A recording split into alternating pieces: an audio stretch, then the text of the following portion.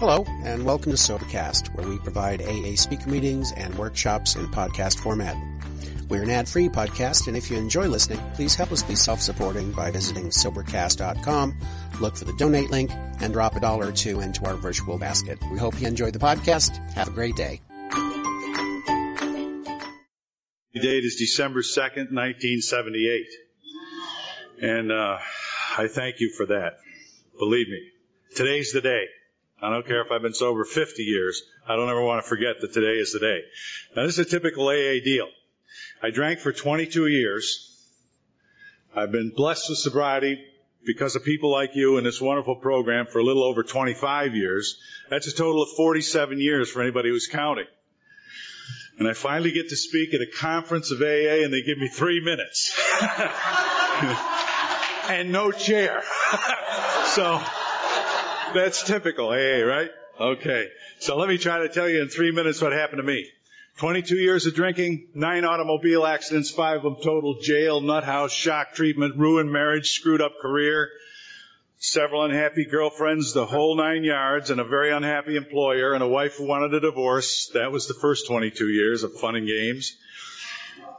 And I still thought I was a social drinker. Absolutely believed I was a social drinker. I mean, I'd only been arrested for driving while intoxicated twice, so it's not much of a problem. And but actually, in the second year, in 1976, 2 years before I was blessed with this program, I did go to a course that they taught at the automobile school the police provided for those who were arrested for driving while intoxicated. This was in Rochester, New York, my hometown then. And I learned that I was a problem drinker. There were 3 kinds of drinkers: social drinkers, problem drinkers, and alcoholics. And I was a problem drinker, so I simply solved the problem. I limited myself to 4 drinks a day, carefully measured, no more, no less. I didn't cheat. I didn't line them up at 5 minutes of midnight and then have 4 then and then 4 or 5 minutes after midnight. I thought about it, but I didn't do that. And believe it or not, I stayed on that diet for 20 months. Because I had heard that if you were alcoholic, you couldn't control your drinking. And I figured as long as I control my drinking, I'm not an alcoholic. But of course, the night came when I figured I'd solved the problem, so I had the 5th drink. And probably the 15th, and unfortunately I found my car, drove it into automobile accident number 9, and was arrested for driving while intoxicated for the 2nd time. Now I was in a little more trouble. My wife was very serious about a divorce, and so I went to a guy who'd been in AA for 22 years. He was a personal friend of mine, a Catholic priest, and a wonderful, wonderful man. He saved my life.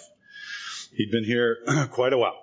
And I said to him, Vince, here's my story. And I just laid out those 22 years for him. I said, do you think I might be an alcoholic? He said, I don't know. I said, what do you mean you don't know? You've been going to AA meetings for 22 years? You don't know what an alcoholic looks like? He said, Webb, it doesn't matter what I know. Alcoholism is the only terminal disease known to man that must be diagnosed by the patient. He said, if you don't figure it out, if you don't learn that you're alcoholic and you don't do anything about it, you're doomed. So I knew he was pretty serious, and I said, well, what do I do about it? He said, you go to AA. And he sentenced me, believe it or not, to 4 or 5 meetings a week for 3 months.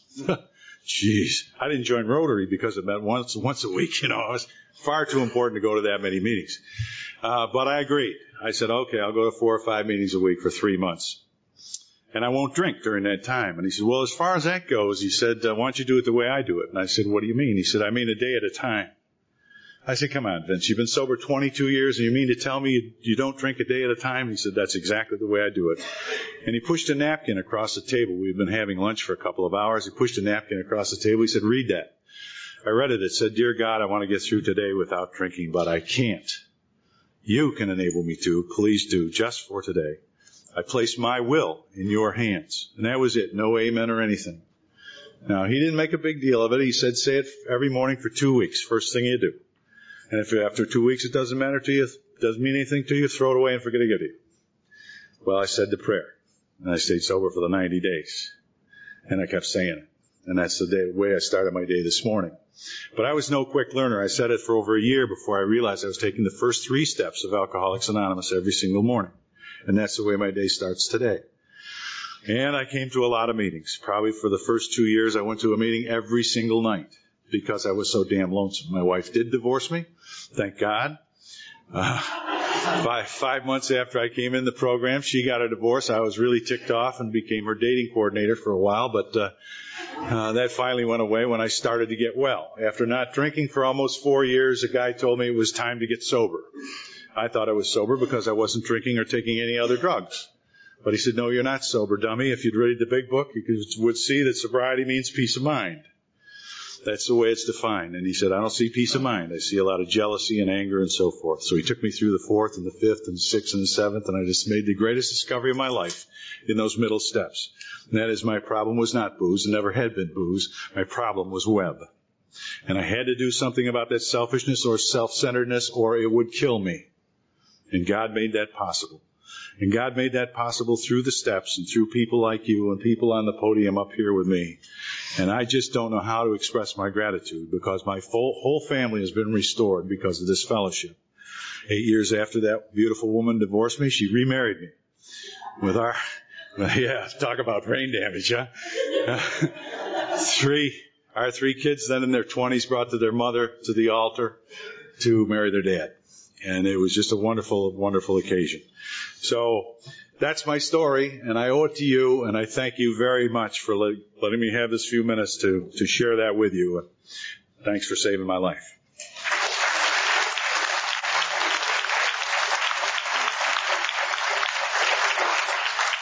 Now we can start the real part of the meeting, and I'd like to introduce Barbara from Pleasanton, who will read the preamble of Alcoholics Anonymous.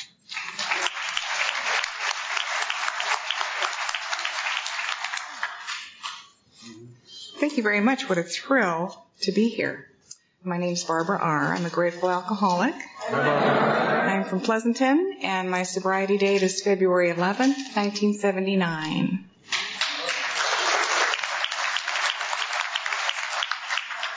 I was very young when I got there. And this is the preamble to Alcoholics Anonymous. Alcoholics Anonymous is a fellowship of men and women who share their experience, strength, and hope with each other, that they may solve their common problem and help others to recover from alcoholism. The only requirement for membership is a desire to stop drinking.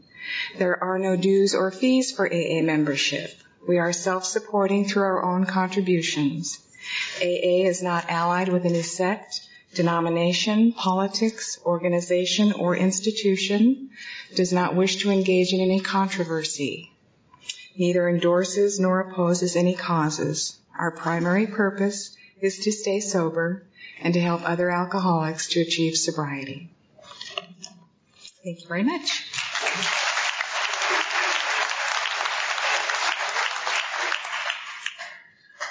Thank you, Barbara.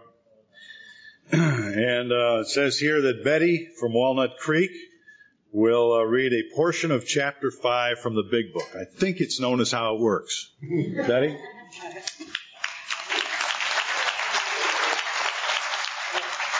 Thank you. Hi, I'm Betty, and I'm an alcoholic. Hi, Betty. Hi.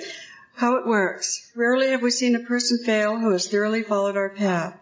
Those who do not recover are people who cannot or will not completely give themselves to this simple program, usually men and women who are constitutionally incapable of being honest with themselves. There are such unfortunates. They are not at fault. They seem to have been born that way. They are naturally incapable of grasping and developing a manner of living which demands rigorous honesty. The chances are less than average. There are those, too, who suffer from grave emotional and mental disorders, but many of them do recover if they have the capacity to be honest. Our stories disclose in a general way what we used to be like, what happened, and what we are like now. If you have decided you want what we have and are willing to go to any length to get it, then you are ready to take certain steps. At some of these we balked. We thought we could find an easier, softer way, but we could not. With all the earnestness at our command, we beg of you to be fearless and thorough from the very start. Some of us have tried to hold on to our old ideas, and the result was nil until we let go absolutely. Remember that we deal with alcohol, cunning, baffling, powerful. Without help, it is too much for us. But there is one who has all power, that one is God. May you find him now. Half measures availed us nothing. We stood at the turning point. We asked his protection and care with complete abandon. Here are the steps we took, which are suggested as a program of recovery. 1, we admitted we were powerless over alcohol, that our lives had become unmanageable. 2, came to believe that a power greater than ourselves could restore us to sanity.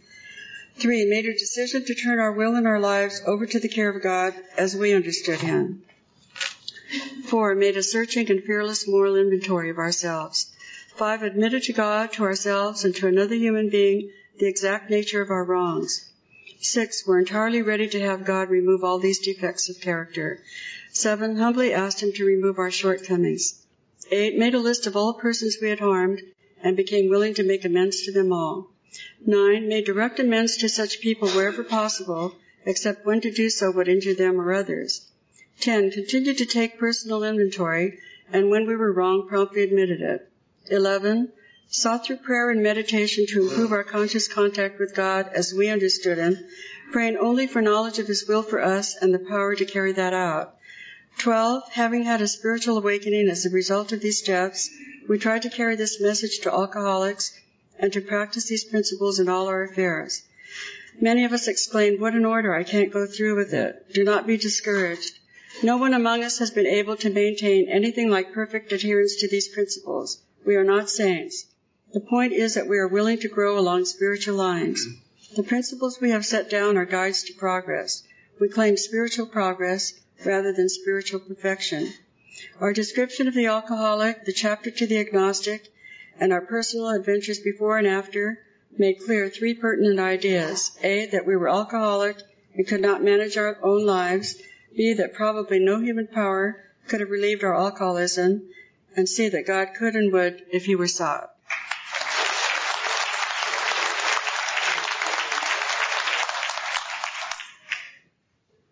Thank you, Betty. And the 12 traditions will be read by Claire from Walnut Creek. From Dublin. I moved, and I didn't even know it. I'm Claire, and I'm an alcoholic from Dublin. Hi, Claire. And my sobriety date is September 3rd, 1977.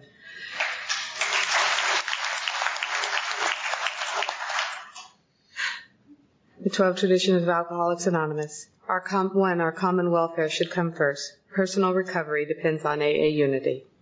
2, for our group purpose, there is but one ultimate authority, a loving God, as He may express Himself in our group conscience. Our leaders are but trusted servants. They do not govern. 3, the only requirement for AA membership is a desire to stop drinking. 4, each group should be autonomous except in matters affecting other groups or AA as a whole. 5, each group has but one primary purpose, to carry the message to the alcoholic who still suffers. 6, an AA group ought never endorse, finance, or lend the AA name to any related facility or outside enterprise, lest problems of money, property, and prestige divert us from our primary purpose. 7, every AA group ought to be fully self-supporting, declining outside contributions. 8, Alcoholics Anonymous should remain forever non-professional, but our service centers may employ special workers. 9, AA as such ought never be organized, but we may create service boards or committees directly responsible to those they serve. 10, Alcoholics Anonymous has no opinion on outside issues.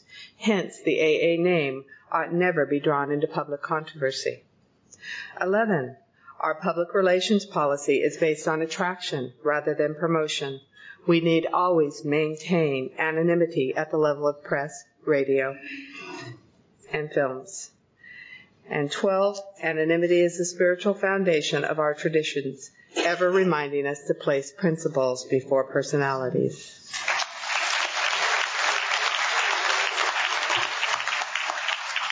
Thank you, Claire. Sorry I relocated you without your permission. Now let's see where we are now. An introduction to the 12 steps of Alcoholics Anonymous will be presented by Steve from San Ramon.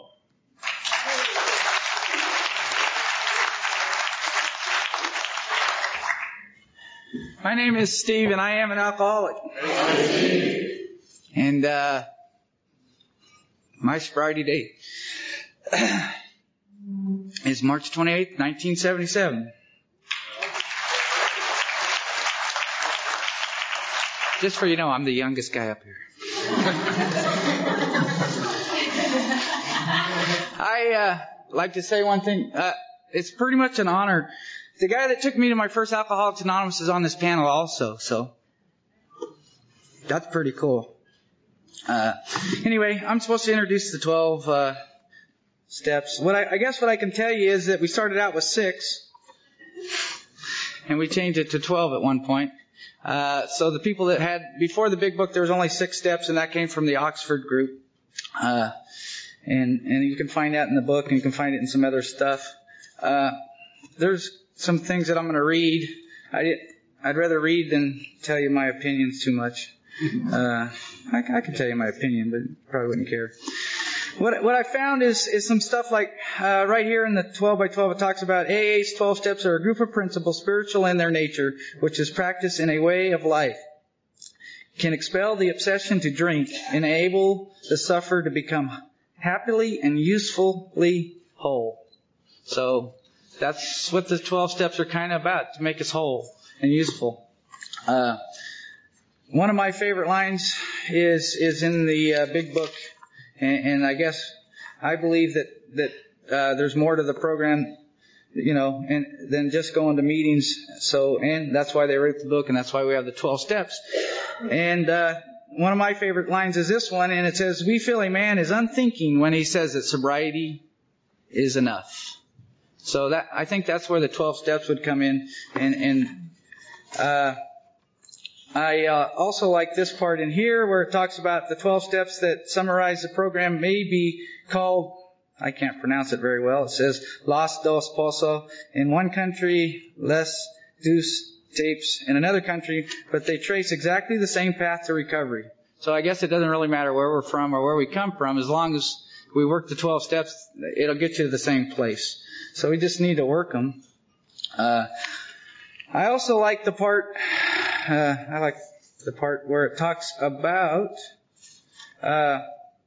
rarely have we seen a person fail who has thoroughly followed our path. All we have to do is completely give ourselves to this simple program. And I think that's important, that we know that all we have to do is give ourselves to this simple program. And to me, that's, you know, the whole program, and part of the whole program is the 12 steps. The other thing, I don't know how, one of my other things that I like to talk about a lot is in the 12 by 12 in the third step, and I'm not trying to steal this from you guys. When we acquire the willingness, he is the only one who can make the decision to exert himself. Trying to do this is an act of his own will. All the 12 steps require substantial and personal exertion to conform to the principles. So this is our part, guys, is we have to conform our own will and exert our own will to work these steps.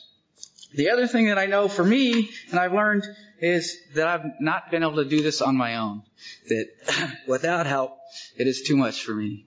And what I do know is there's a panel up here, and these people are willing to give us the help and try to help us learn about the rest of the steps, and I'll let them do that. Thank you.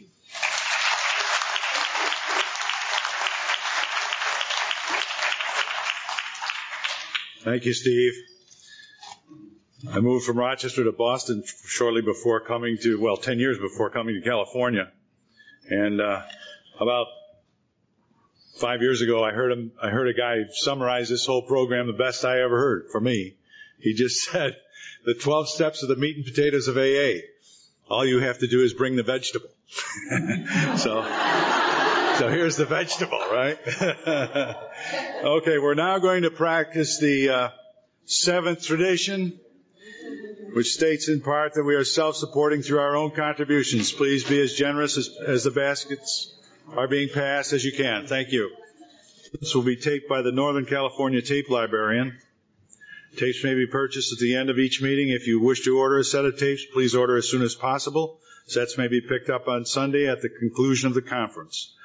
Also, please stop by the Good News table to obtain the latest issue, as well as subscribe to one of the best and oldest newsletters in the country. Be sure to stop by the delegates registration table if you're a group delegate. You will need a blue ribbon to vote at the open delegates meeting tomorrow afternoon. Now, our theme for this afternoon's meeting is the old timers do the 12 steps. It is now at this time my pleasure to introduce people that I can guarantee you have practiced these principles in their lives, or they wouldn't have been here for more than 25 years. As I said earlier, I came in for only 90 days. It's an awfully good thing I didn't know this worked. But I found out if you did it, it worked. And I'd like to ask each person as they come up to try to adhere to the 5 minutes. And please introduce the next person on the agenda, because I'm going to come down and sit in the audience and enjoy this. So talking on step 1 is Bob from Castro Valley. And I'll introduce Bob now.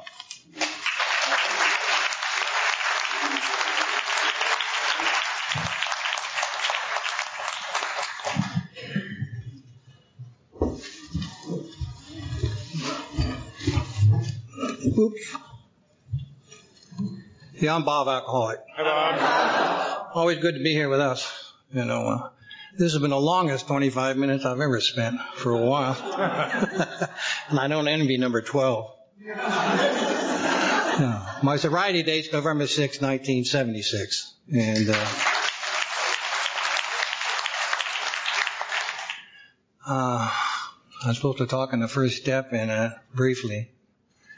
And what brought me to the first step was I remember the last day I drank, as of today. It started early in the morning and it finished early the following morning, 1 or 2 o'clock in the morning. I finally made it home, or I've been going like I usually do 2 or 3 days, or this was a single day. And I remember I came into the house and my wife said something to me at the time. And I remember I slapped her and she slapped me back. And then my daughter said something to me, and I remember slapping her, and she slapped me back. We talked years later about this stuff, you know, and they said, Dad, you just kind of gave us a little fluff, and we really laid it on you. I never felt a thing. And yet, see, I'm covering 27 years of drinking in a couple of minutes, so I'll just try to hit the high notes. Yeah, when I came in, they said, if you took the Irish out of AA, we could hold these meetings in a phone booth. And that's what it was when I got here, And, it's funny. I love drinking. Shot of Kessler and a Budweiser back, and if it still worked, you'd have a different speaker every day. And I can't, thank Alcoholics Anonymous enough. What brought me to my knees. I remember what Young said, that usually change comes about as a result of calamity and collapse.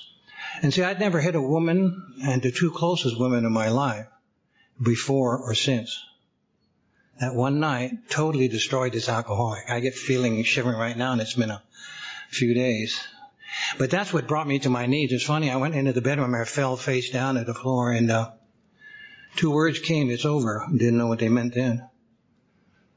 And from that day to this, I haven't either have to have a drink, no matter what. And I've been through a few things that could have got the poor me's going. And believe it or not, they haven't registered in the days because of you people in this program called Alcoholics Anonymous.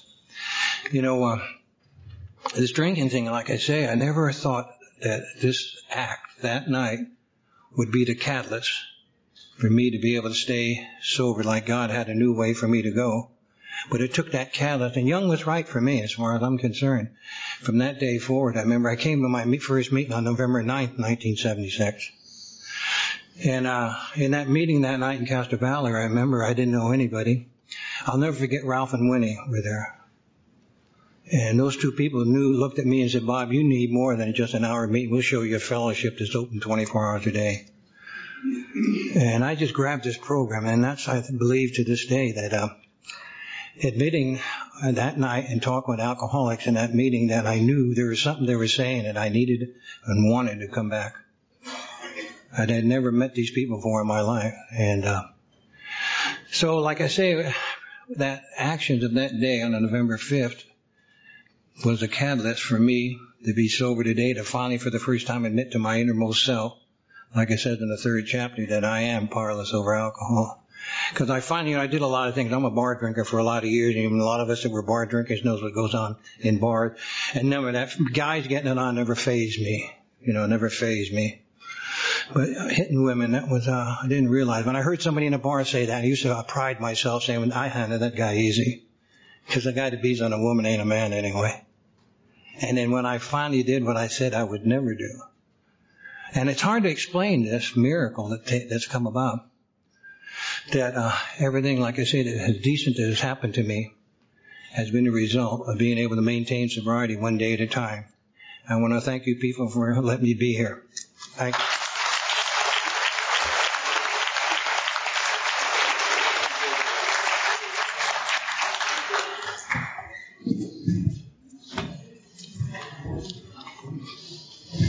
Hi, my name is Gary. I'm an alcoholic.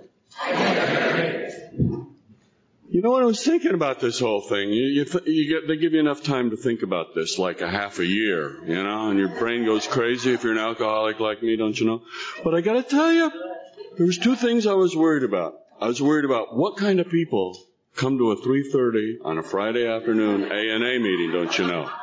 So look around you. It's the kind of people. They stay sober. Now, the California economy might go to hell this afternoon, but you guys, when you go back to work, you're all sober, and that's really cool. The second thing I was going to say is I was going to make a commitment to you that I would not speak longer than 5 minutes. I like commitments like that. And then my wife came and got my watch. She is sitting on the front row. She is a front row kind of lady. She's the best front row kind of lady you'll ever meet. So if you want to meet a class act, find Betty. She waves cards at me that says, do this like quit.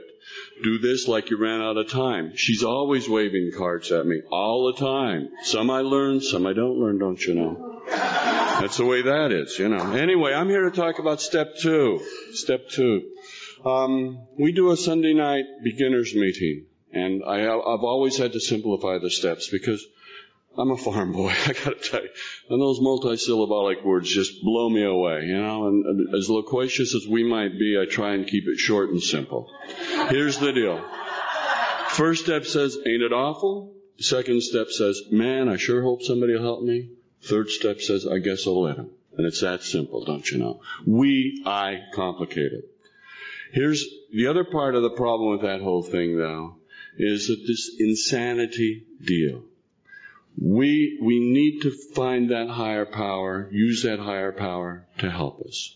But if you're an insane person who's been doing the same things and expecting different results, which is our definition of insanity, it is difficult. It is nearly impossible.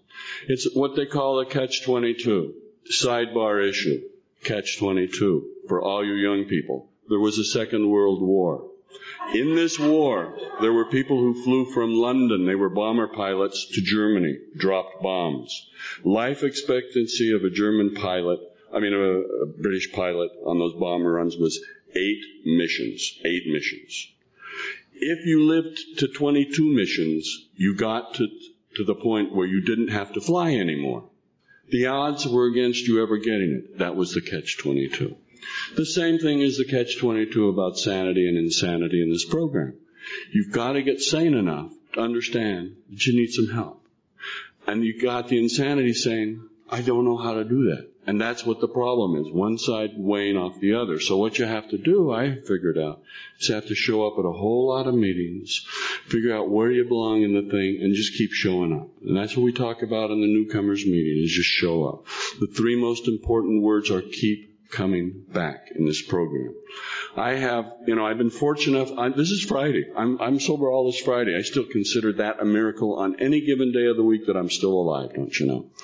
But I happen to have been sober a really long time, since Easter of 76. And I go, wow, pretty awesome, pretty amazing. But it took me a lot of years to get that first year of sobriety, because all I could do was keep coming back. I was one of those insane individuals. So, if you know some folks who are having problems with making it all work, if you know some folks, or if you happen to be one, I really understand that, because this program is so insidious. It is so depth down. It is such a strong program. But the problem is we're weighing it against something else, the deal of alcoholism. And the problem with alcoholism is it just overwhelms about 90% of the people who drink a lot. We happen to be a fortunate few who've gone through the steps and made it this far. That's why you're here. You like to be involved. You like to participate in it. And that's what you're about. Congratulations. She is raising a 1. This, my commitment to you is 48 seconds from now, I will sit down. Keep it simple, Gary. Do not complicate this sucker, you know? And that's the way it is, because I am just still overwhelmed as I walk around going, wow, I've been sober all day long, don't you know? And that is just the greatest thing going, and you have to do the steps to do that. And I thank you all for showing up. I thank somebody for saying, hey, come on in and talk for a few minutes, you know? And the next person coming up is Jim. And Jim has a few minutes less than his wife, Colleen, that he has to introduce, and that's the way it ought to be.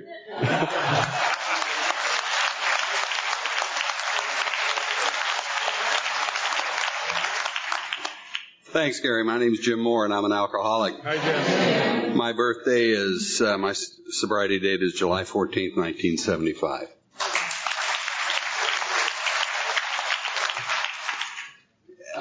Because of these steps and a loving God has expressed himself in this program, I'm able to stand up here before you tonight. I love Alcoholics Anonymous. I didn't love the steps when I first came into Alcoholics Anonymous. The steps were something for the older folk to do with. I was a young guy when I came into Alcoholics Anonymous. I had a head of hair. Actually, Steve had a head of hair back then too.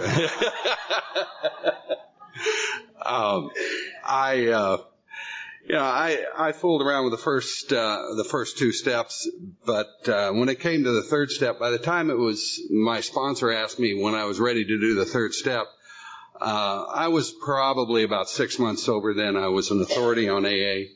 I had memorized the big book of Alcoholics Anonymous. I could quote you page, chapter, and verse. And that was a real pain in the ass.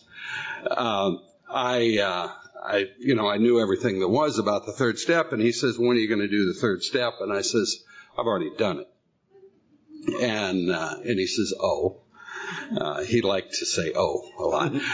He said, who did you do it with? I says, you've got that wrong. It's the 5th step you do with somebody. And I said, no, he said it was, I told him it was the 5th. He said, no, it's the 3rd. And we went back and forth. We were coming back from an H&I commitment, and we didn't have a big book in the front part of the car. So he pulled over and broke out the big book, and it said that this is the step we took with another person. And I was a little perplexed about that. I didn't quite realize I wasn't going to give him the satisfaction of taking it with him, however. The 3rd step was, I had no concept of a power of God when I came into Alcoholics Anonymous. I did not believe in a God. I didn't want to believe in a God, and it was hard for me to make a decision to turn my will and life over to the care of God. I had just no hope.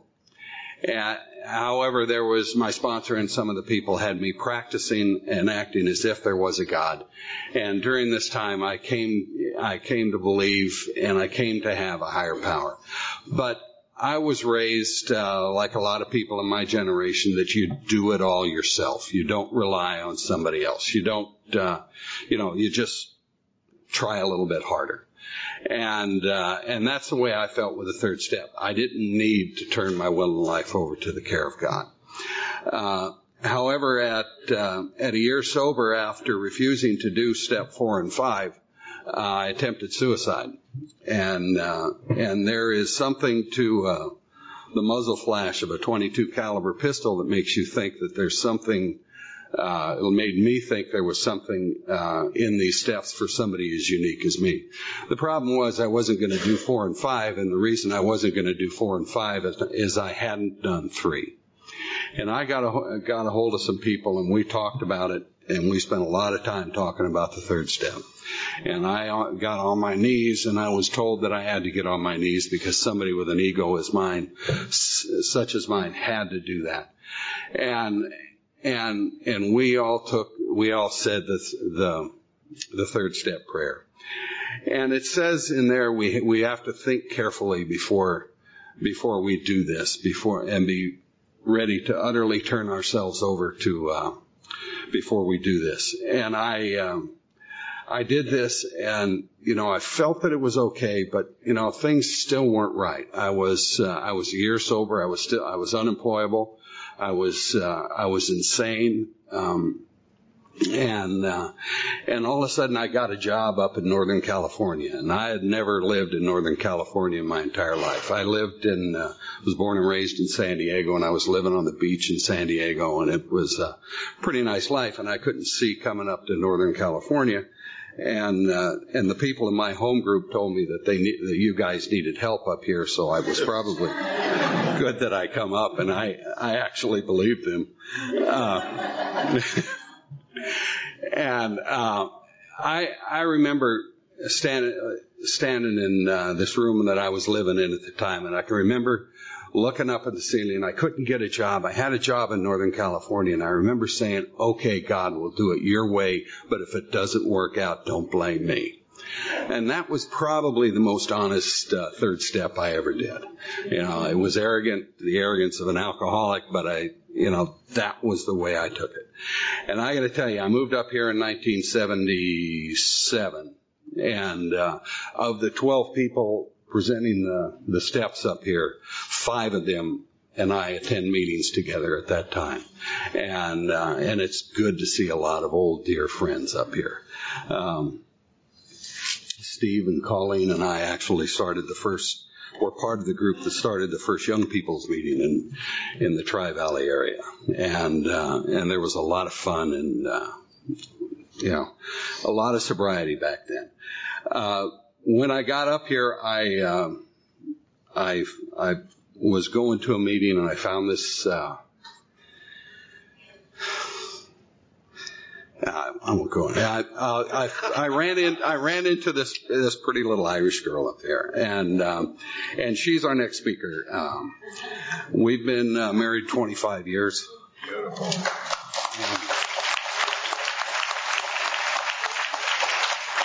And today is her 29th birthday. Whoa.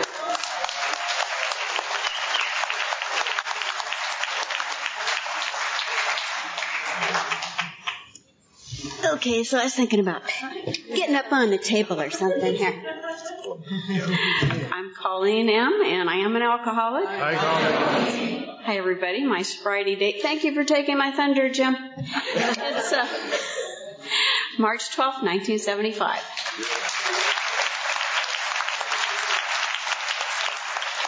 To you, happy birthday, dear Colleen. Happy birthday to you.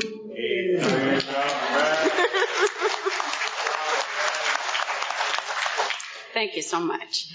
And yeah, I've had some messages today. I had one of my sponsees. I told Jim, I said, I'm leaving the parking lot. I walk up to my car, and I'm on the passenger side, and I'm not paying attention to this car next to me. The window's down, and I start to get in my car, and she goes, happy birthday, Colleen. It was one of my sponsees. I mean, they're tracking me down all over the place. What I'd like to say is that for me, step 4, I was never going to do that. I was never going to do step 2 either, because I had never been locked up in a funny farm. I wasn't crazy. What I started to do was I grabbed the Hazelden Guide. There were a lot of, I'm easily distracted. And that was just, I was going to take my time with that. My second sponsor, Jane O'Toole, and I say Jane O'Toole because she's since gone on to the big meeting in the sky. I was absolutely overwhelmed with her. I was 23 years old when I got sober, and she had 24 years of sobriety. And she was the director of Stepping Stone, where I ended up at about 3.5 months of sobriety. And she used to have to remind me that she was the director of the house, she was also my sponsor, and that I could come up to her office and talk to her. That's what her job was.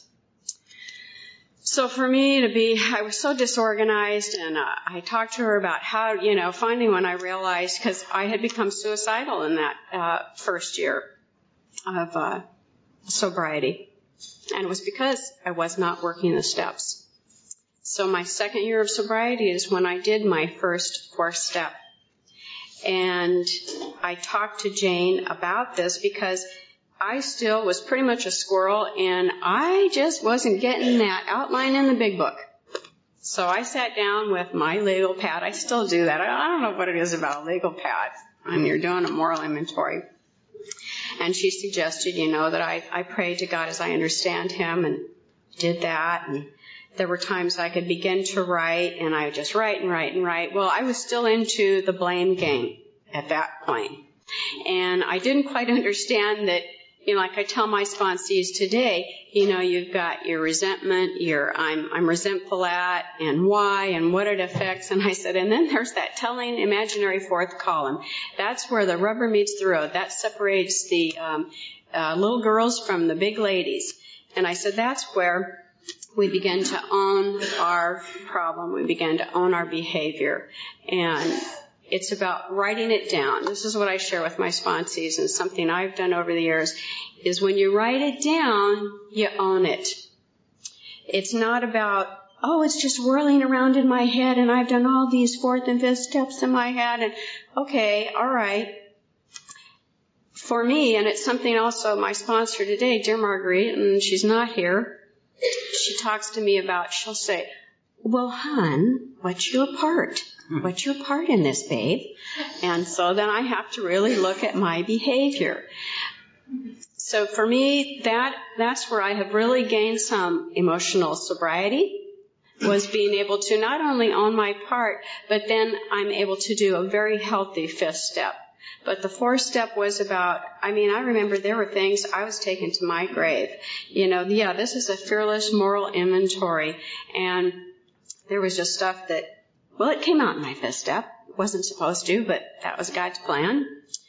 I think that it's, for me, God as I understand Him is a reconciling God. And in the first 3 steps, 4 and 5, He is reconciling me to Himself. And then the 4th step is about me getting some harmony and some reconciliation just between me and God. Getting the slate cleared between me and God as I understand Him. It has left me with, like I said, emotional sobriety. I have a whole lot of days where I have contentment and gratitude and that self-honesty. I'm no longer afraid to make mistakes. I think for me especially, the 4th step, writing it down and owning it, I learned that I have an eraser on my pencil. And for many years, I did not have one, and it caused me to drink and do a lot of damage. So I'm getting the 1-minute sign. I didn't think I could do this for 5 minutes, but thank you. And I'm full of gratitude today for my birthday. And hi, Penny.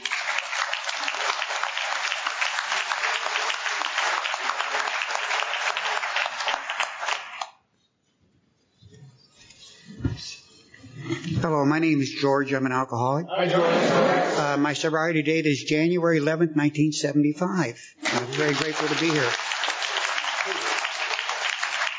I felt kind of funny when I was asked to be on this panel because there are several people at this table today who were at my very, very first AA meeting, and they knew I had no intentions of sticking back then. I wanted to get rid of my wife, and they helped me do that, and I've been here ever since. I got the better of the two deals. When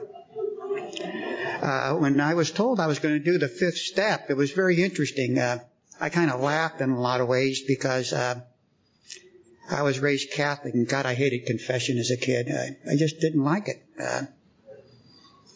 But I go every Saturday. I prepare myself, walk into the confessional, and I promptly lie to the priest. I don't know why I lied, but I always lied. I always felt lousy doing it. But I did because I had to. And when Kathy told me which step I was going to do, I called my sponsor. And I got to give a plug for sponsorship. I've had the same 2 sponsors since my first meeting. They picked me up and brought me to my very first meeting. And one of them passed away a little over 2 years ago. And so I got my old other one out of mothballs, dusted him off, and I'm using him again. And he's the one I used for doing my 5th step. He's a very interesting man, to say the least. But I'm very grateful to have a sponsor and to have had one for as long as I have. The fifth step is very interesting in a lot of ways. It says admit to ourselves, admit to God, ourselves, and another human being the exact natures of our wrongs. And it's hard to get into this program if you don't want to stop drinking. I found out that that's the secret to Alcoholics Anonymous, wanting to quit. If I didn't want to quit, there's no way in the world I could willingly go through these steps and make myself available for this thing called sobriety. There's no way I could possibly do that. And it took me 90 days of going to meetings to figure out that I didn't want to go out there and fight the bottle anymore. I just didn't want to do it anymore. I just wanted to give up. And when I did that day, I went in and asked my sponsors to be my sponsor, and I said I'd go to any lengths in order not to take a drink again. And any lengths was to do the steps, was to do them all. And the secret to the fifth step is basically having done a good job on the first four. Made the complete surrender, turned my life over to the care of God, and willing to let Him run it and take a stock of where I've been. And it's amazing. I knew I'd done a lot of crazy things in my life, but I never knew why I did them. I never knew why. I just never knew I was out of step with the world. I just thought I was a victim of a lot of bad breaks. But I had no idea that I was creating all those bad breaks myself. So when I finished my fourth step, it took me a while. It took me just short of a year or just a little bit over a year. I'm not sure of the time period, and I don't recommend that. I got on the phone, and I said to Bill, are you available to do a fifth step? He said, yeah. I said, are you sure? He said, yeah, come by Thursday or Friday, whatever day it was. I said, I'll be there.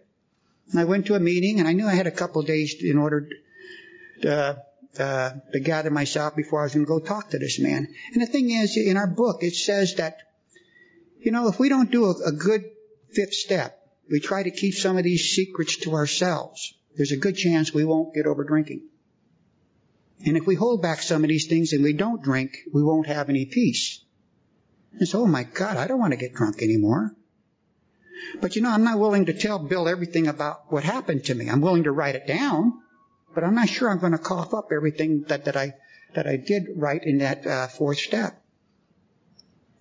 So Friday night came, and I picked up my fourth step. I got on my knees and says, God, help me to tell the truth this time. I said, I'm sick and tired of lying. But I think I'm going to tell Bill everything, but I'm not sure I'm going to tell him this one thing. And so I went to his house, and we talked. We talked, and we talked, and we talked. We had a wonderful time. He was telling me, I was telling him. We were laughing. We thought it was funny. You did that too, and all this other stuff. Yeah. We had a good time. And then he says, well, I think we did it. And I said, I think so too.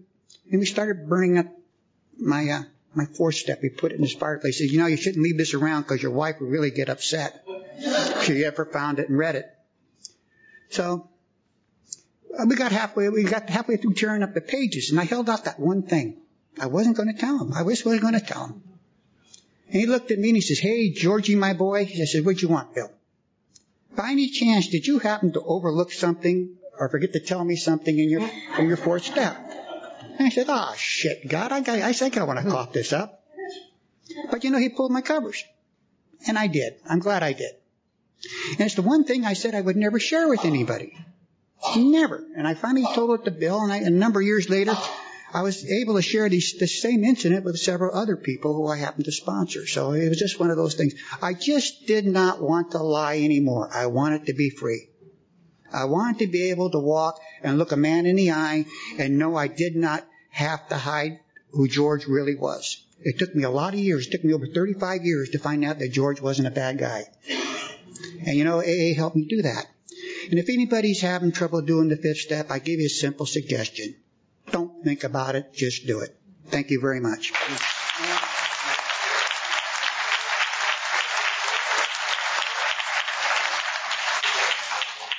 Thank you. I am Orrin. I am alcoholic. My sobriety date is January the 10th, 1974. Thank you. And for that, I thank the people, the power of the program of Alcoholics Anonymous.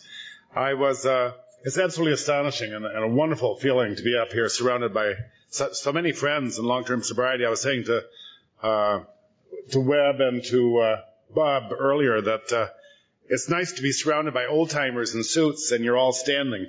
Because usually one of them isn't. And it's just a real joy that today we're all standing. My dear friend, our dear friend, the late Dr. Earl M., once said that Alcoholics Anonymous was born in Akron, grew up in New York, moved west, died in Southern California, and was resurrected in Northern California. And I'm grateful to be here. And welcome to those who may have 25 years or less, if there are any of you out there. When I came here, I had demonstrated to the very best of my ability what I could do by my own will and by my own decisions. And I was young, but I wasn't pretty.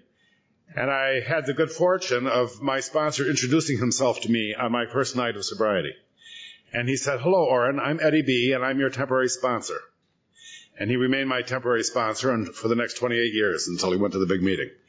And he said, "My job as your sponsor is to put into words that you can understand what I think you need to hear during your early recovery. Any questions?" And no. And he said, "Are you ready to try something new? Are you ready to try and go in a new direction?" Yes. Are you willing today to do whatever it is that I suggest that you do? Yes. Telling me that he would never ask or suggest anything of me that he had not already experienced in his recovery. So he essentially was asking me to do what he had done. And that, to paraphrase, is how it works in Chapter 5 tells me is, if you want what we have and do what we do, you will get what we have. It doesn't tell me that I have to do what you have, or have to do what you do, only if I want what you have. If I want freedom from what I have become.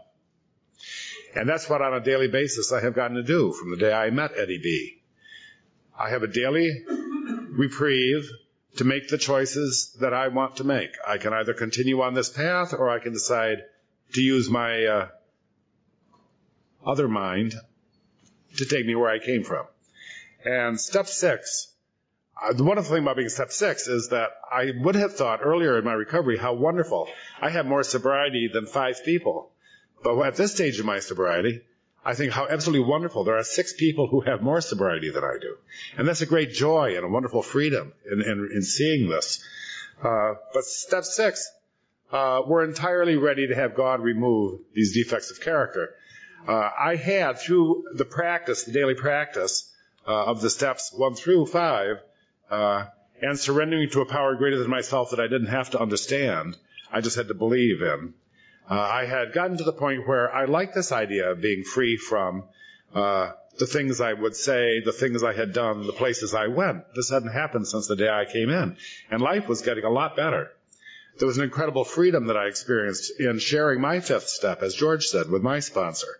We interacted. My sponsor was not an instructor, per se. He wanted me always to, in our readings, when we were working the steps, he said, "I want you to go and read this, and I will read this, and the next time we get together, I want you to tell me what it means to you, and I'll tell you what it means to me, and perhaps we'll both learn something new." There was no right or wrong, or you misunderstood. He wanted to learn as much what it meant to me. So by the time I had done my 5th step with Eddie B., and in the presence of the God of my understanding, I really did want to be free from that which caused me the kind of life I had known before I got here. And I wanted to move on. I wanted to become the happy, joyous, and free people I saw sitting in the rooms of Alcoholics Anonymous. I had seen, as Father Tom said, I had seen the warnings as well as the examples sitting in the rooms of Alcoholics Anonymous. And the common denominator among those who had the happy, joyous, and free air about them was that they had worked the steps in the order they were written, 1 through 12. And they were continually living them on a daily basis, not only by practice in their lives, but also by sharing them with others through sponsorship. And I've never taken a vacation from Alcoholics Anonymous. I didn't take it then, and I haven't taken one since. I was ready.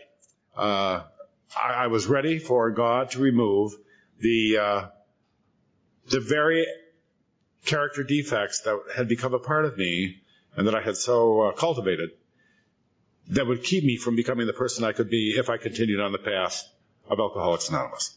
So the choice was clear. I had very little difficulty in taking the sixth step. I was entirely ready. And with that, I'll let you know what I did next, but not by my words, but by passing it on to Barbara R., step 7.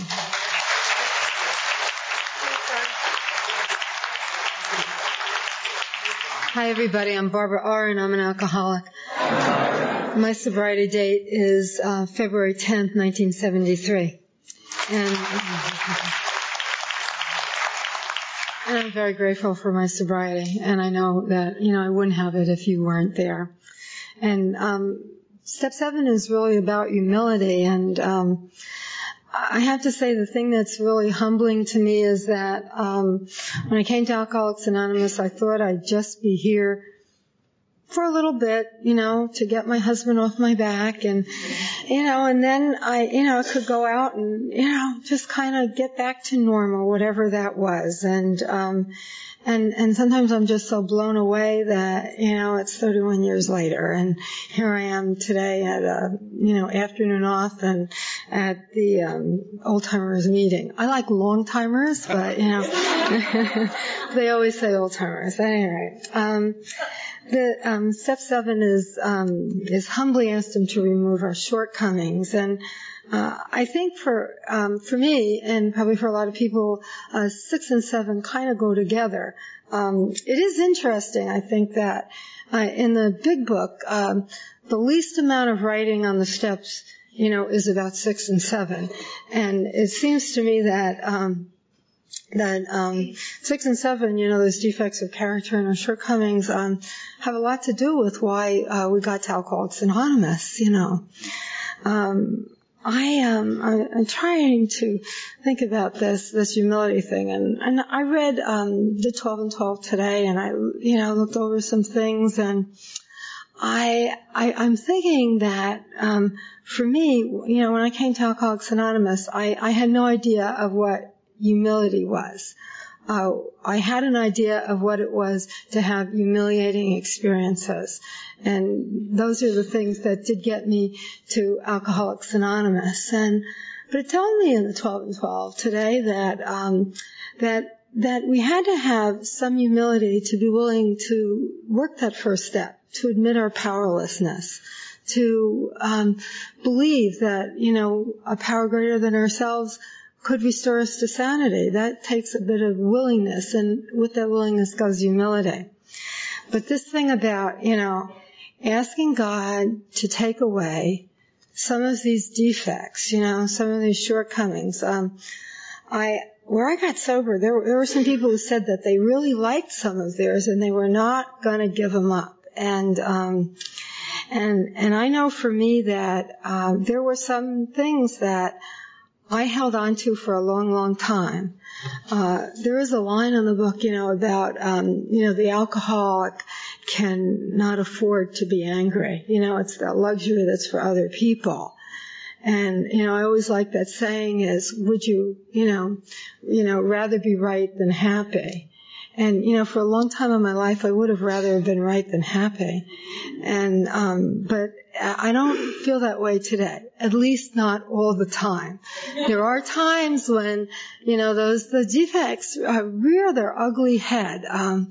It took me a long time. I was thinking about, I'm a nurse by profession, and I've been a nurse for almost 40 years. And it's really funny. I remember one time I was starting an IV line on this young gentleman, and he said to me, "How long have you been doing this?" Wanted to make sure I knew what I was doing.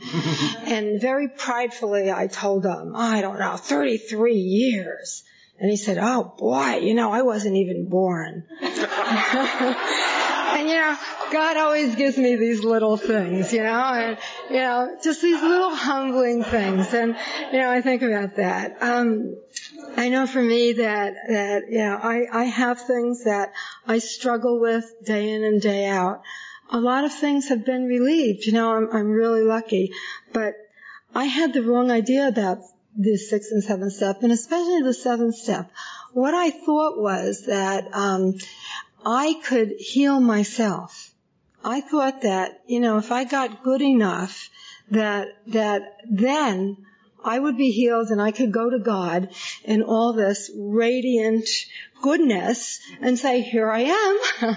I'm ready to have my defects, removed. I'm ready to have my shortcomings removed. And that's not how the step works. The step really is about asking. It's about, the humility to ask God to do for me what I can't do for myself. And to go to Him in my imperfections. There's a line that Gandhi said about that we need to lay our imperfections and our failures at God's feet, just as we do our successes and, our talents. And, that's how it is for me. And, I need to ask Him every day to take them away. Thank you.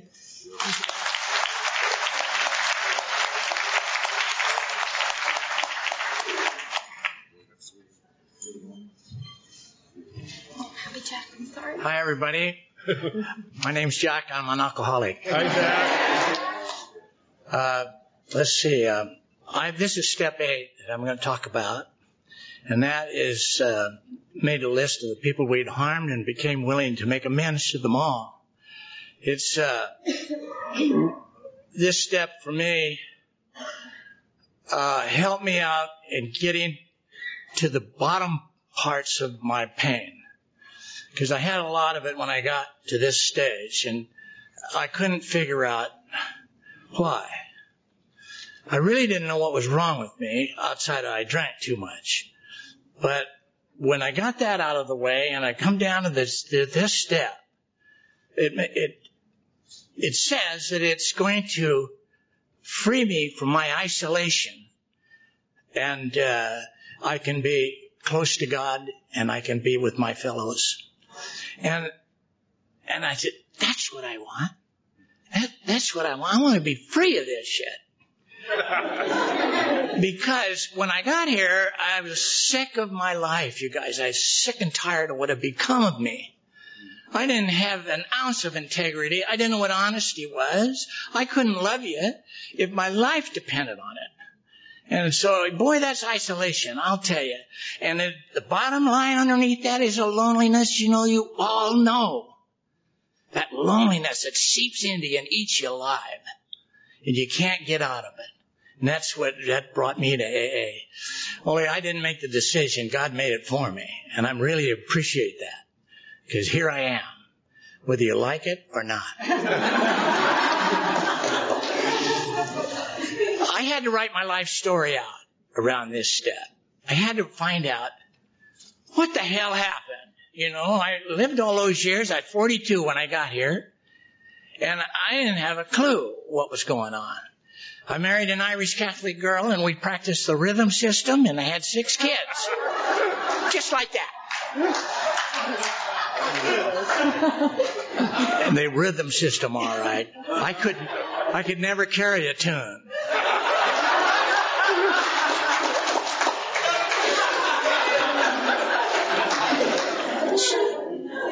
I want to take you back when I was born. My mother was an alcoholic. She had me when she was 15 or 16, something like that, put me in an orphanage in San Francisco.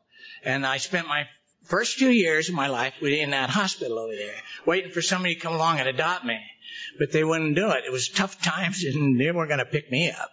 So then what happened was that she got married and come and took me out of the hospital there. But it was pure hell living with her, So I stayed with her from the time I was 2 till I was 6. And by that time I was thoroughly screwed up. I mean, because it was drunkenness all the time. The shades were drawn, It was chaos. I'd have to get my breakfast of oranges in the morning because there'd be nobody to fix it for me. They'd all be hung over and sick. It was like that. Then she took me up to Winters, California, dropped me off and left me there with an aunt and uncle I never knew or heard of. And, they were old, 50 years old at the time. I thought that was old. And so they hadn't any children. And Aunt Katie says that she would just love to have a kid, And my mother says, why don't you take this one? And she says, really? And I said, yeah, sure, you can have him. So that was what I stayed with them, and it was tougher than hell because they were normal and I couldn't get used to anything. I was always in trouble. I was antsy. It was already screwed up. There's no chance. Aunt Katie was soft and sweet and loved me, and I didn't appreciate any of it. I had an uncle that pounded my ass all the time, and I didn't appreciate that either. And so I ran away when I was 16. I said I had enough of it. And that was it. And boy, I had my first drink, and from that on, that was the answer, you guys. I thought, now I know it. Well, I tell you that because I want to get back to this step of the pain that's inside from the loneliness and isolation. My mom said, I'll be back to get you in 2 weeks. I sat out in the damn front curb and waited. Never showed up. Didn't see her till 17 years later. Not a word, nothing. Damn, it broke my heart. Shit, I still fight the damn stuff. But I know now what's happened. And so this step calls for forgiveness. I didn't have to forgive her because I didn't know her. I didn't understand any of that happened to me. But I did know this, that I was screwed up and lonely, and my heart was broken, and that I couldn't get out from underneath that. So I just had to suffer with it till I got into AA and I started looking around and see what the heck I could do to change it. And so I wrote my life story out the best I could because it asked for specific things from me about who I harmed and how I harmed and what happened. Well, I'm having a hell of a time figuring that out because they asked me to go from my time present back each year. Well, I couldn't do that. So I went from time I could first remember and then brought it forward every year. And what I discovered was that as a result of that pain, that I never wanted to feel that pain again. So I buried my feelings, just like you do. I buried those feelings down in there to where I couldn't feel anything anymore. Now I pretend. And why do you think I'm a jolly fellow? Because I want you to love me. You don't abandon me, for God's sakes. It's like that. So I play a game. I tip-tap around you guys, and so you like me. And it's really hard because I can't like myself. I can't muster that. So there I am. The only time I ever felt that there was a God was when I was baptized when I was 6 years old. And it was Easter time. And I went up into the hills in winters there. And it was the spring of the year and the wildflowers were all over the place. I run up that mountain and roll down through all those wildflowers. I'd just been cleansed in the water, and I felt like $6 million. And I've been trying to get back to that ever since. So that's what happened to me. Now I know so I go back and write my life story out, and I come to the part where my mom leaves me. I can't get through it. So what I have to do later is I got to get some help with this. Because I can't get down to my pain. I mean, it's so bad. Shit, it screws up your sex life. You can't tell the truth. You don't want to let anybody know that you're different or funny inside. I had my oldest son die, and I never felt a thing. Now, I knew then I was in deep trouble. And that's the way I went. So I could talk to you guys about it, but it didn't seem like you understood what I was trying to tell you. So I went and got help. And 3 times over my lifetime of being in AA, I go back and get a checkup and talk to a psychiatrist or a psychologist, something like that, so they can help me re-feel that. Because each time I get some freedom out of it. Each time the pain is less. Each time I talk about it, it gets less and less, And now, as a result of how much, no time left. Take another 10 minutes. I'll tell you, thanks so very much. I'll have to quit now.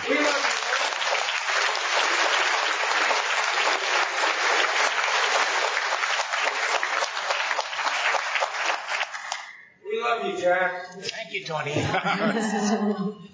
Hi, everyone. I'm Joan, an alcoholic. Whoa. Anyway, my sobriety date is July 29th, 1968. is wonderful, isn't it? It's so wonderful. I have, I think, 5 people on this panel that I'm friends with and have been for years, and it's wonderful. And lots of friends out in the audience. Just thank you for all your smiling faces. I did have one experience here up on the table tonight that I've never had before, drunk or sober. And usually when I get nervous, my stomach gets a little queasy and, but my lips started flipping up and down on me. And I thought, what is going on here? But it passed, so anyway. My step that I'm supposed to speak on is step 9, on making amends.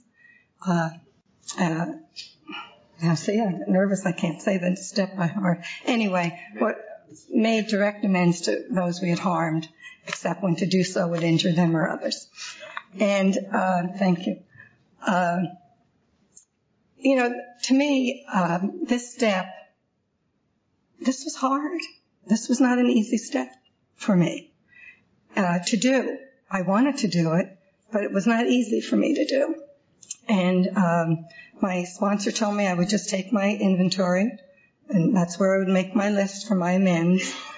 And, a lot of those amends, I thought some of those people owed amends to me, But she told me, no, this is your side of the street. You have to clean up. And, I set out to do my amends the best I could. And I knew I couldn't do it alone. I had to have God's help. And I know God did for me then what he still does for me today. And so I made amends to my children because I drank mostly at home. Most of the harm was to my children and to my husband. And I tried to do amends to them, especially the children, by just special attention and being there for them. And I know being sober is an amend, but it's not enough. There has to be more. And anyway, I feel my children were young, so there's a lot they didn't know or remember. But I did make amends to them as best I could. And I did have a financial amend I had to make.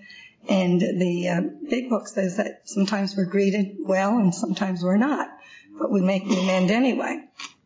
And I called the dentist and gave him my sad tale of woe and said I wanted to make amends. And he was so wonderful to me. Just could not have been nicer. Of course, he wanted to know how Ken was doing, my husband. Everybody always wants to know, how's Ken? How's Ken doing?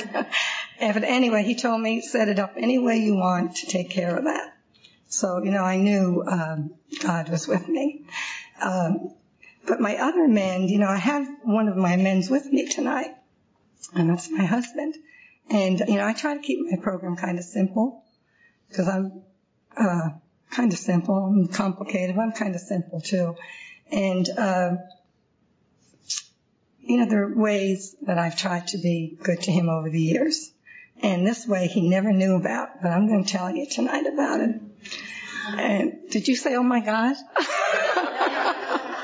Anyway, I was a stay-at-home mom. I was the wife and I was the cook.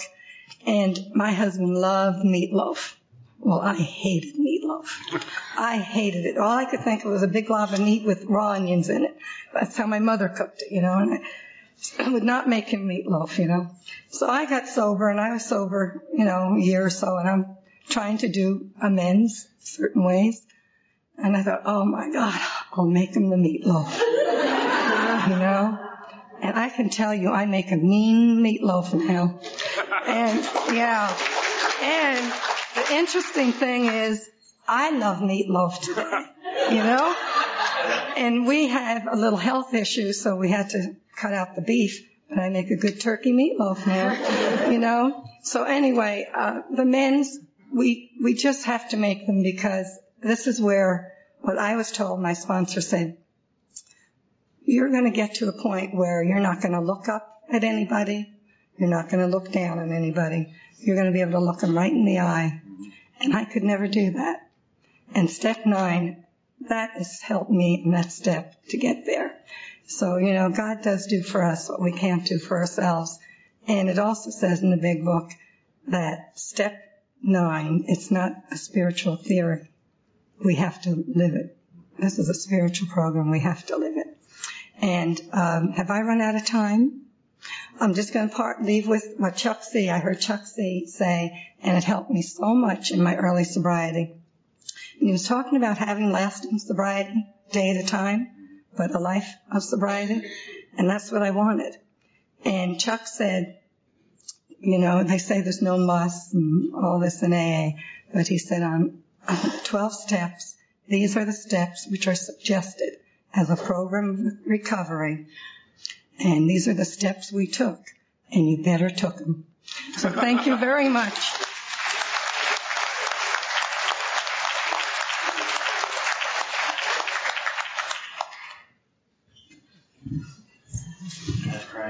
Hi, I'm Bill Mason. I'm an alcoholic. Hello. My sobriety date is June 3rd, 1967.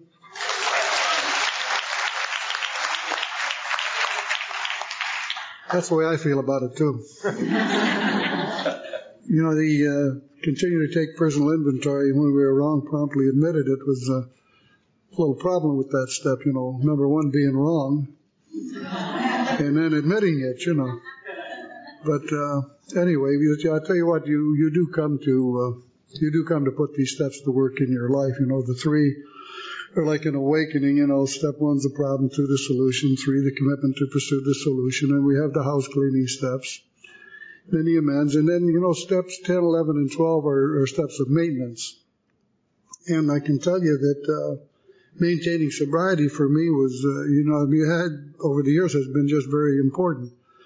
The last thing I want to do is hear that cell door clang on the drunk tank again. I don't want to be crawling out of a wrecked car or looking at a disappointed family. I sincerely want all those days to be behind me. And it's true, you know, you took these steps.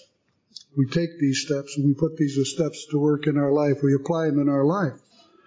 And I've heard Chuck Chamberlain talk a number of times, and one thing he almost always said at those meetings was that there is no substitute for the meetings of Alcoholics Anonymous. And he'd probably repeat it, say there is no substitute for the meetings of Alcoholics Anonymous. So you're not going to phone it in, you're not going to mail it in, you're not going to fax it in, you're going to be there. And I can tell you that I've been sober a long time, it's over 36 years. And there are times that I've not really put the 10th step to work in my life, you know. I mean, a lot of my defects I thoroughly enjoy, you know. But I'll tell you, when you participate in the meetings, there will be somebody say something at a meeting, just rings a bell with you. And it's always with me, it's either I'm doing something that I should not be doing, or I'm failing to do that something that I should. And it's being brought back to reality by the people in the program of Alcoholics Anonymous that allows me to stay sober. Because I can tell you that there isn't another vehicle that I know about or have heard about or anything else take a man of my nature, the alcoholic nature, and having the disease of alcoholism and take me from where I was to where I'm at. There isn't one, and I'm sure that you realize that there isn't one for you either. But it's persistence in this program, because I can tell you that there's a lot of times that I have strayed from maybe the straight and narrow or whatever, either a financial or other transgressions. And it's only been Alcoholics Anonymous that permitted me to come back. Because I can tell you that when I'm into doing things that I shouldn't be doing, it's going to eat a hole in me. And it'll cause a cancer. And if I don't go back to the meetings of Alcoholics Anonymous, if I don't continue to participate, and if I don't share my life, etc., with people in Alcoholics Anonymous, I'm going to get to that point of just desperation and be out there drinking again. And I can tell you, you know, I stay active in Alcoholics Anonymous. I know a lot of people up here. I know these guys here very well. Steve Presti, I took him to his first meeting. Claire, and you know, Betty, I know Jack. Remember, I'm going to tell you a story about Happy Jack. Now, there's a marvelous, marvelous guy. Believe me, and we don't call him Happy Jack for no reason. He promotes this program, and he's an embodiment of the spirituality of this program. He does a tremendous job. But yes, indeed. That's It's Betty.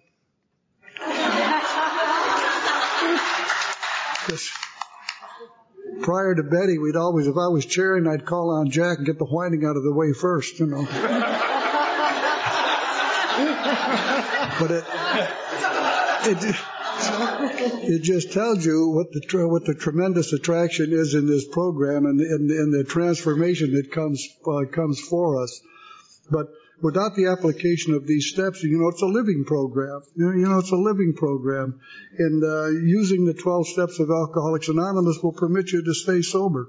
And I have a good time in alcohol. Times that I have strayed from maybe the straight and narrow or whatever, either a financial or other transgressions. And it's only been Alcoholics Anonymous that permitted me to come back. But I can tell you that when I'm into doing things that I shouldn't be doing, it's going to eat a hole in me. And it'll cause a cancer. And if I don't go back to the meetings of Alcoholics Anonymous, if I don't continue to participate, and if I don't share my life, and et cetera, with people in Alcoholics Anonymous, I'm going to get to that point of just desperation and be out there drinking again. And I can tell you, you know, I stay active in Alcoholics Anonymous. I know a lot of people up here. I know these guys here very well. Steve Presti, I took him to his first meeting. Claire, and you know, Betty, I know Jack. Remember, I'm going to tell you a story about Happy Jack. Now there's a marvelous, marvelous guy. Believe me, and we don't call him Happy Jack for no reason. He promotes this program, and he's an embodiment of the spirituality of this program. He does a tremendous job. But yes, indeed. That's It's Betty.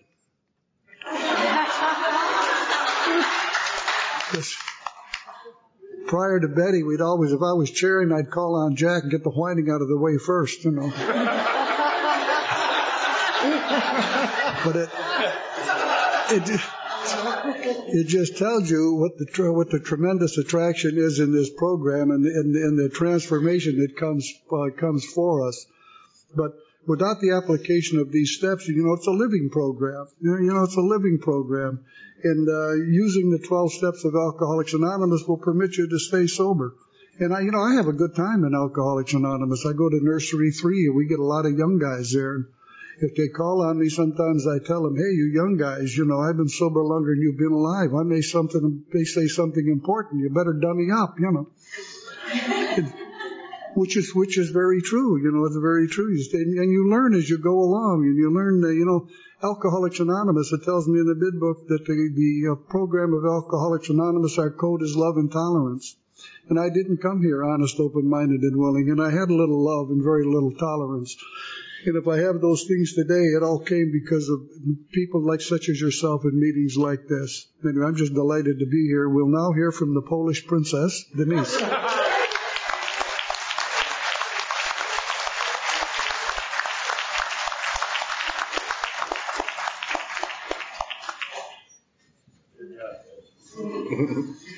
My name is Denise, and I'm an alcoholic. Hi, Denise. I thought I was demoted, but I was still standing. So, anyways, you know, this reminds me like when we used to have small meetings, and we were sitting around the table, and it was getting closer to me. My heart was going faster and faster, and it still does. And I think it's because I care. You know, you guys have given me my life. I said to myself, I'm not going to be emotional, but I got to say something funny. You know, that reminds me when I was at the convention, international convention in Minneapolis, you know, and I was at the Polish meeting, and the room would seat only 120 people. And I was in the front row, and they would go like for each row, and somebody had to say something, but they were given only 1 minute. But all they had to do is just say their name, where they came from, and how many years they have in the program. So I told them, I said, my name is Denise, I'm an alcoholic, and my sobriety date is 4th of July, 1966. And they all... And they applauded for a minute. And I say, you're taking away my minute.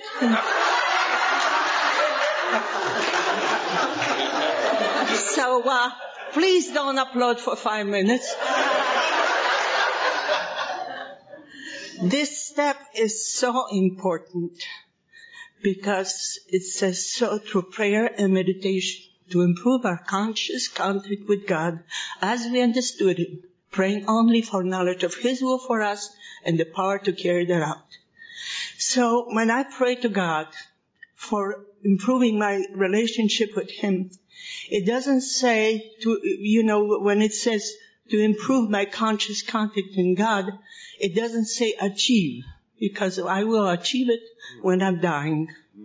That I will achieve. But as long as I am praying, I only have 24 hours. Every day I have to keep my slate clean. Every day I have to have this contact with Him. He's a part of my life, just like the air, food, and everything around me. The beautiful trees, the flowers and everything, the changing of the season, this is part of me. And the part of me is that inner peace that I get only if I contact God. Nobody can give it to me. You guys can be very nice, tell me a lot of beautiful things. I can go to marvelous movies, but I won't have peace in my heart until I contact Him. This is a practice every day, because it's just like you have to eat every day, you have to breathe constantly, you have to do that. And I'm saying you, but it's really me. Everybody works their program the way they feel like, but for me, this is what's keeping me sober. At the beginning, when I first came, somebody has, when they read this step, Soto prayer and meditation, and I heard Soto prayer and medication. And I said, I found that's it. This is my problem. There's something wrong with me. They're gonna fix me up, But then they said something about meditation and some higher power. And I'm a Catholic. I said, whose higher power? What's the meditation? The Buddhas, the monks. This must be some kind of a cult. But they're gonna give me medication. So I will stick around for a while anyway. I couldn't understand what was going on. I was so confused. I was constantly comparing myself. People were in jail, hospitals. I wasn't there. I didn't do this. I didn't do that. Finally, a guy got so tired of me listening. It's saying, I didn't do that. He said, what the hell are you doing here if you didn't do that? So, we have found a way. We have found a way. And each one of us that is sitting here, has to work their program to their own capability. But we have to do that. There's so many beautiful prayers in the big book and in the 12 by 12. The prayer of St. Francis is, the first time I read, I said, they gotta be kidding. Everything for them. What about me? But I understand. I cannot love somebody if I don't love myself. I cannot respect people if I don't respect myself. All these things work both ways, but it starts with me. So thank you very much for being here.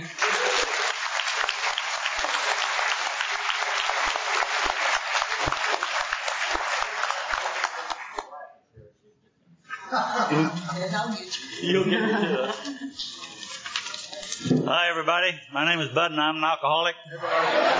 And I got my Bugs Bunny tie on. Remind me not to take myself so serious.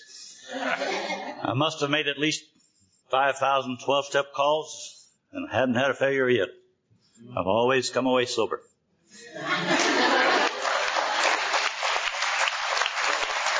First time I heard that said was from an old fellow who was on an H&I committee, and he called himself the Old Goat from San Diego.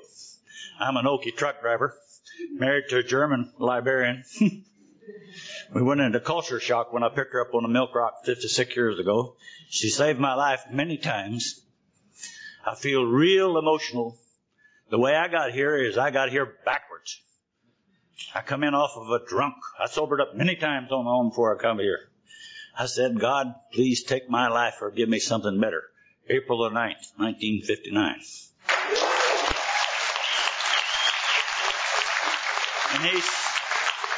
sent me to 706 First Street, and I had black hair then. And they had a lot of old gray-headed people. Some weird names like Peg-Leg Mary. Man. And they had a guy there by the name of Harold. They called him the Kingfish, and he said he'd had 10 years without alcohol and a few moments of sobriety. And I had a guy, Norman O., who said he was going to be my sponsor. He said he had the same problem I had. He could quit, but he couldn't stay quit. See, I'm a World War II veteran, now a Korean War veteran. I was recalled for the Navy, the Korean War. Incidentally, my grandson got home from the Gulf. Come home. I got 2 great-grandchildren, which I'm going to go see. And the only reason I'm here today is this young lady called me because I was going to take off to the Gulf, down to Oceanside today to see my great-grandchildren. I was doing something real important, too. I was spreading, I won't say it, Norma, steerman in my garden. I'm supposed to clean up my act. You know, ex-sailors and ex-truck drivers have trouble with their tongue, you know. But anyway, so I'm glad you called because this has renewed my spirit. I was sober more the first day I came in than I am now because of the defects of character. Thank God for these 12 steps, especially the 10th step. I have to inventory myself continually. Otherwise, I'll take credit for my sobriety or the guys that I deal with. There's a guy over here from Texas, and I was telling him today that Joe Lee from Tyler, Texas, saved my life when I was 2.5 years sober because I went to a meeting that I didn't want to go to. You know, us Okies didn't particularly like the Texicans during that time. But you know, that guy touched me that night. He had me crying one minute and laughing the next. And I was full of self-knowledge because I had memorized all 12 of these steps. And my sponsor told me, he says, work this program like you shift the gears in that truck. You know, I used to drive a truck, run milk tankers to the Bay Area, 76,000 pounds of weight, no horsepower, a lot of gears, you know. He says, do you think about doing that? I says, no, I just do it automatically. He says, I want you to work these steps until they work you. And so I go promptly and memorized all 12 steps and called him and recited them to him. And he says, guys like you don't make it, so I'm going to get you a co-sponsor. And my co-sponsor was an old quack doctor, a chiropractor that had been kicked out of medical school. And his job was he knew every cop in Modesto. And the cops would call him and say, one of your buddies is drunk on the 7th Street Bridge, and Doc would go get him. And how he would know I was in town, I don't know, but he would call me and say, I want you to go on a 12-step call with me. And so we would take these drunks to he had 2 offices, and we poured honey and grape juice down them. That's what we used to do it in 1959. Didn't have any recovery programs in Modesto. And he used to tell me to keep your mouth shut and drive. You got any money? Put some money in a car and gas in the car. He had an old Dodge that had plastic seats. And my job was to wash the puke out of the car. So I really believe that, you know, I was counted as a high-end drunk because I had a good truck driving job. I never even got dirty. I just transported milk to the bottling plant. And still had the first wife. They said in 1959, if you still had your first wife in your wristwatch, you wasn't ready for this program. But they didn't question me because, you see, I come in so beat up. They said, boy, you need this program. So I want to tell you that I'm thankful today that you renewed my spirit. And it reminded me that I'm sober in spite of Bud. And I want to remind you to pray for Hawaiian Nick. And I want you to know that I lost a granddaughter last February the 10th from this disease. Had been 5 years sober. Her mother's been sober 14 years and got a cold, couldn't make it today. And her son is the one that made me great-grandpa. Oh, God, this is a wonderful program. I see people here from all over. You know, I've been to a lot of conferences. I've 10 meetings in 38 states. And it's just the same all over, except sometimes you're disappointed. My first time I went to a meeting in Muskogee, Oklahoma, I see the 0. I thought, boy, these people here in my old hometown are going to be glad to see me. 5 years sober, you know, I was going to tell them how the hog eat the cabbage. The only one who spoke to me was a girl from California. She says, hi, bud. Hi, everybody.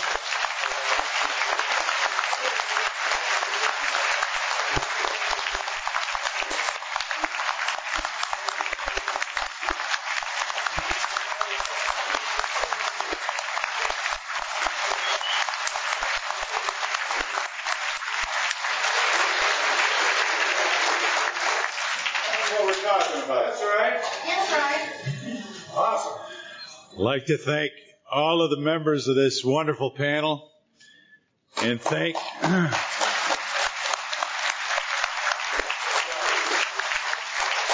I'd like to thank all of you too, because none of us would be up here unless there were some people that went before us, and none of us would have stayed here unless there were some people coming after us. So thank you all again, and will you please stand now to help us end the meeting with the Lord's Prayer.